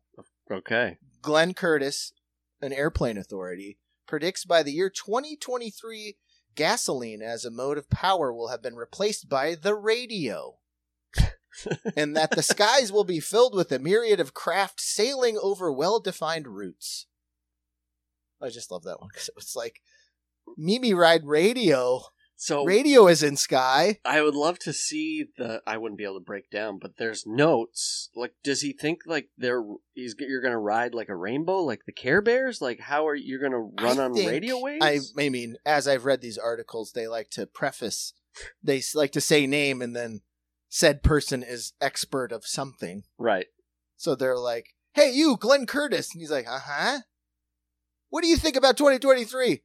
Well, I think that we're going to fly on the radio in the air. And they're like, okay, why? Just got a radio. Just can't stop thinking about the radio. I got radio on the brain. Man, I got a good set. Hans, when you put it to print, just put he's an airplane authority. So this, again, history. I was like, oh, this is just like the internet. They ask people dumb shit, and people, because we are busy living our lives, we say dumb shit when we're confronted with what do you think the future will be like? Yeah, instead of saying nothing. This is framed to, it's like, like Jay Leno thing, Man on the Street. Like, that is disingenuous. Like, yeah, of course people are dumb. In a broad sense, like we all are. Like, you can't. But it's like now you're singling out this guy from Minneapolis, probably lives in St. Paul's, got to fucking walk across the river. Works at the Grain Belt fucking factory. Grain Belt, exactly. Shoveling hops into a fucking hot vat all day long. All he's got to look forward to is to head on home, listen to and listen radio. To that goddamn I love me some Amos and Andy. Exactly. What's little orphan Annie up to? What's Gracie and Burns doing? Put my feet up next to that heater. look good in front of the family. No, you got to adjust the radio tubes here. Guys. Was this on? Put your hand on it. Make sure the radio wasn't on while you were gone. Too hot. Is this hot? Is this hot? You don't want to burn these tubes. We're going to have to fly to St. Louis later. I will say I could get rid of all the visual media. I could get rid of the TV if you give me a big radio. Sit next to a radio. I do it all the time. Like Meg's like, I'm going to go to bed. And I'm like, should I watch an episode? And I was like, no, I'm just going to sit in the dark and listen to a podcast. Podcast. I'll take a big radio as long as I get modern day podcasts. Yeah, big podcast on the radio. Oh, bringing it back, Hansi. I mean, podcast has quite. I don't think anybody in 1923 saw that one. No, they didn't predict. Like, wait, the radio? You guys still listen to the radio? Why is it back? No, it's little radios. From people that aren't professionals. Wait, professionals can do things in something they're not professional at? I'm an airplane authority, and I just said we're going to fly into the radio. All right. Okay, next one. This one is great.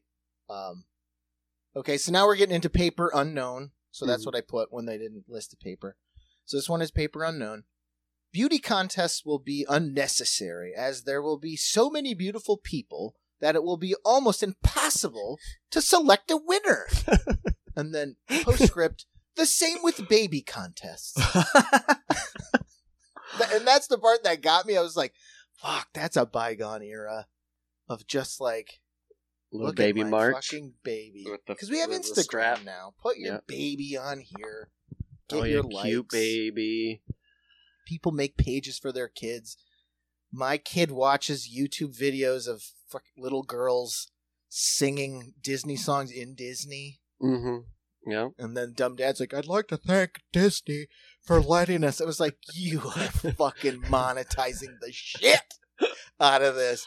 I'd sure like to thank Disney for allowing us to be down here. It's like, the fuck. Oh, God. I think they missed the mark on the beautiful people aspect. Anyway. I mean, we got our filters. There's a lot of plastic surgery flying around fast, you know. But no, I think we got fugglier. Oh, I think so. Or maybe we placed a premium. We haven't gotten any uglier. We just see more photos of selective people. Yeah, there's definitely a premium on a certain. Oh my God, I saw a video of. There's a new thing where people basically just put on like a prosthetic hips so they can have a big butt and like women generally.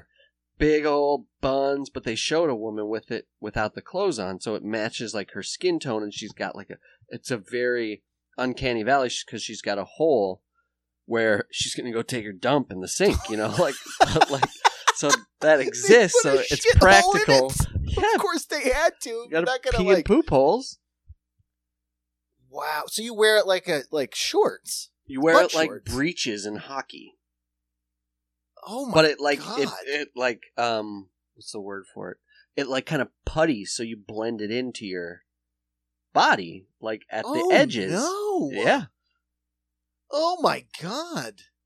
Gotta get those big hips. That's the again, like you said, uncanny valley, and it's like, all right, we're out drinking. We go home, and we're like, all right, it's getting hot and heavy. I think it's gonna happen. And then you palette knife your pants off of you? It's like the scene in Nothing But Trouble when Dan Aykroyd removes his face. I was thinking that with like the putty on the nose and everything, yeah. That's too much. Like, I'd rather meet you with your own actual ass and not have to worry about it. Because that's like, excuse me, I'm going to be in the bathroom for a second. And you're like, what the fuck is going on in here? It's taking a while. Is she taking a shit? Just comes out, which is fine. Comes out skinny as a rail. Oh, but you know it. It's like if you ever put on a face mask or like there's still going to be shit hanging off. It's going to be stuck in leg hair. Yeah. See, no, come on, just Be you. Be you. Be you. Be you. Be you. Beauty contest or not canceled. I mean, beauty contests were canceled, but for different reasons. So that one, no, not so. Oh, this one's just sad. Paper unknown. Average life of a man could be increased to 100 years. In individual cases, it could be increased to 150, perhaps 200. Sorry. Ooh, shit, we're losing it. We're losing years by the fucking day.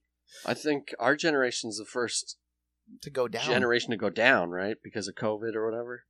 They said because of COVID, but generally to go down because we're all sitting for 4 hours in a cave working. All the stress from my 3-4 hour jobs. Yep. Just put me in a factory. Give me a machine. Oh man.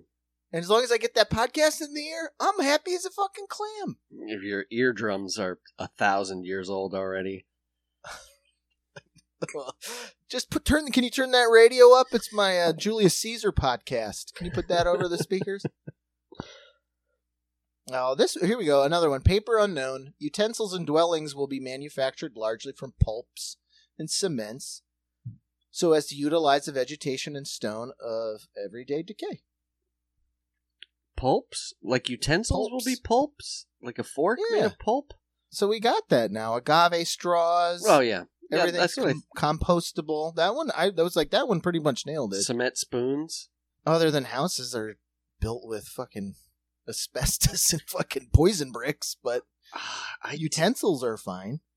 There was, what did I see? This was really interesting. I saw this on some show Meg was watching. It was like a home improvement show, but this guy was actually looking for, it's like a show that's like Shark Tank, but for people selling real estate or real estate adjacent things. And this guy was fascinating. They were out in New Mexico, and what he created, he's an engineer, they have this amazing red clay, okay? Yeah. But what he invented that anybody could have as not construction worker is not the right, as somebody who builds houses, does projects, you could quote somebody and say like, no, we make all the bricks ourselves. So he engineered a machine where you put this red clay in and through pressure and heat, you make your own bricks. So it's a brick making machine that you can use your own, just like you said, resources around you so you can build your house. You don't have to get the supplies in. You use what's around you to pressurize and make these bricks. That's fascinating. That's cool. Why not? Like, yeah, fucking... It's better than these, like, Ash will show me, because she's like Meg, she likes that stuff. And it's like, I feel so bad, because there's that whole now generation of people that all bought houses during COVID. Mm-hmm. And there's, like, whole TikTok channels devoted to it. And because it's just fucking suburban cookie-cutter bullshit houses that they build so quick. Like, there's just videos of people like, I bought a house during COVID. I'm a homeowner. And they're just you should have pressed bricks out of black mold. Yeah. They're so just leaky and broken and everything's a left-handed doorknob. So you're like, what the fuck? Where am I? Alice in Wonderland? I've seen that with like the whole flip movement. I've seen shows on that where they're like, yeah, they're flipping these houses as fast as possible, as cheap as possible, with a sheen to sell it, right? So, like, yeah, it's got, like, a nice backsplash, but, yeah, it's exactly like you said. Oh, man, I saw a fucking sad ad, speaking of house flipping, I think it was, like, just sell your house to the furniture place? Because they'll stage it then for you? So, not even for you, you just sell it, so, like, Hans, you own this, like, furniture conglomerate. Yeah. And I'm like, I'd like to sell my house. And you're like, I'll give you, fucking 10% under market. I'm like, fine, I just need to get the fuck out of here. Okay. So then your home is owned by a place that sells home furnishing. Because then they furnish it with their shit. And I imagine jack the price. And they're like, turnkey, motherfucker. And then take all that shit out. Which is not a bad idea, but it sounds very like the bank, like Grapes of Wrathy. Yes, yeah, the bank. Instead of selling your house to the bank, you sold it to the furniture place that you still owed $5,000 to for an end table. Yes, exactly. Yeah, the rent-a-center. You're like in hoc to the place you bought your Best Buy, basically. I have seen that. I have seen that with all those people that got their houses so cheap, man. But they're like, I was sure living out here was going to be ideal, but now I am living that 4-hour a day lifestyle, and I live in Waukegan, and I can't get from underneath this house working that 4-hour job I have ever in my life. And like I said, everything is loud. Why is this creaking? Was that fan going to fall off the wall? Why is that light buzzing? Why are these neighbors wearing terry cloth robes? They're always inviting me over after work. Blow out those candles. That photo, I forgot about that photo. All right. This one is another one that's, I was like, oh wow, this one's pretty good. Again, paper unknown. Wait. Yeah, here we go. Many varieties of aircraft are flying through the heavens. We do not begin... Okay, I don't know. I left that part in because it was like, I guess, a follow through. Basically, we begin the day reading the world's news. We will begin the day reading the world's news, but in the future, we'll begin it by listening to the newspaper. Oh, okay. Podcasts. Duh. Yeah, right there. There you go. Or your the and daily. I was like, okay, that one's on the nose. This one is, again, another one that's kind of close. Paper unknown. The private kitchen will disappear. Tomorrow's food will be seasoned and prepared by chemical formulas which will preserve freshness, the freshness of fruits and meat, rid them of undigestible qualities, and then send them to the table ready to use. Instead of sauces that merely cozen the plate, which is a word I've never heard before, cozen the palate, we shall have a delectable blends of concentrated vitamins, calories, ferments, and tissue-tonics. Wow, that's gross. Right? They got the chemical part right to your table. That's in, like, food direct, like getting food sent to your house, either prepared through delivery, right, or... I would like to know what tissue tonic is. Meat juice. Slop slurry. That's right. Dr. Protein. Dreadful, bringing it back. Tissue tonic. It's just cocaine. Connective tissue tonic, compounded by Herb Farm, is a liquid herbal dietary supplement designed to promote healthy functioning in the musculoskeletal system and support healthy structure. Connective tissue tonic. I think it's like bone broth. Oh, it's just broths? Yep, Butcher's Room. Ruscus achillitis and Gotu Cola. Centella acelgis. It's bone broth with fakey herbs. It's a paltrow.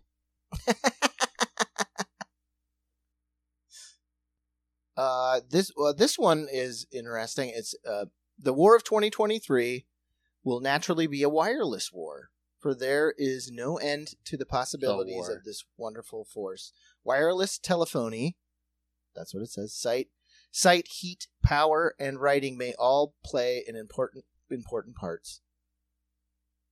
So yeah, that's just the end of horsepower. So I was like, that's pretty close to how we fight wars now. It's all internet. Yeah, I think they're pretty right on there. I love how there's like, whatever the war is, which will be.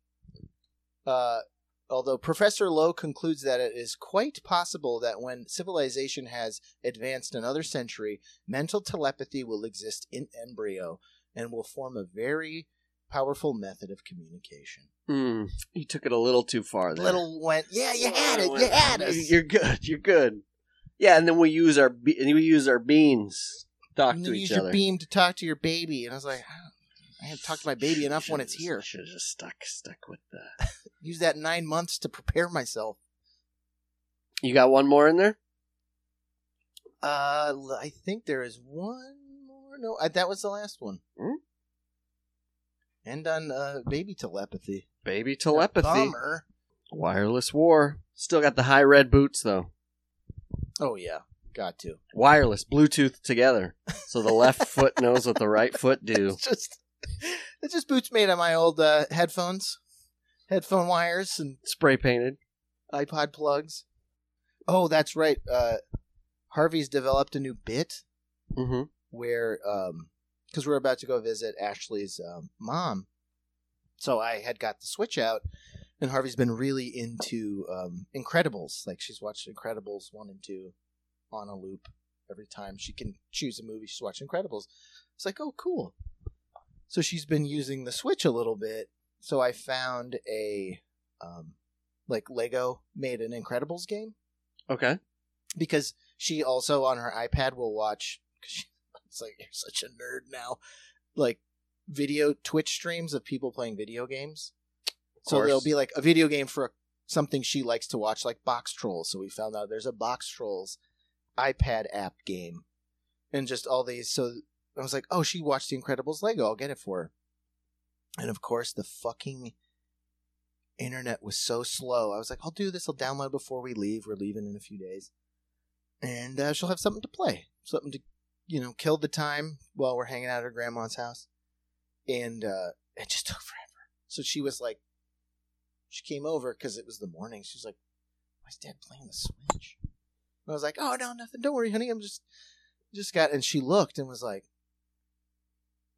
oh. She, like, lost her shit. And I was like, yeah, just give me a minute, Harvey. Just give me a minute. And now we found out when she gets really mad because I was like, I'm trying to tell you it's at 5% and it's going to need 95% more to download. It's just taking forever. So I just took the Switch out of the room and put it in my office, and I was like, it's away. Just sit, relax. And she does this thing, and she sounds like an old Italian woman. She's like, she just got really red-faced, and she makes this mouth, like a fish mouth, and she goes, you take it from me. You take it from me. I take it from you. I take it from you. She's cursing you. I know. That's what I was like, oh, no. It's like that's what Mussolini saw before they hung him. There's a bunch of old ladies like, you take it from me, you take everything, I take everything from you. And then she'll do this face where you're like, oh, it's a bit, so you can yell at me if you're doing your character. Oh, she can treat you poorly as long as she does it in an entertaining way. Right, yeah. So that's what we've raised. All right, man. All right, dude. Welcome to the Jerk Practice Podcast. I'm Hans. I'm Case. We love you, and there's nothing you can do about it. Ride those radio waves, baby. Ride them, baby. Jerk practice, sketch boys love to reminisce, yeah. And in the kitchen. This is the kitchen of tomorrow, a press-button dream coming true for Mrs. Housewife. All sorts of wonders are hers at the push of a button, from refrigerator doors to countertops built for big gals or little gals. Don't have to lean over here, you see. What's for dinner? Consult the menus on pictures and dish up something new for a change. Hummingbird wings on toast, maybe. And look where the toaster is. A wave of the hand and presto, down comes a hidden cabinet with the dishes. Mama will feel like a fairy princess with a magic wand in a place like this. We won't be able to get her out of the kitchen, but we'll cross that bridge when we get to it. Right now, the question before the house is, what's cooking and when do we eat?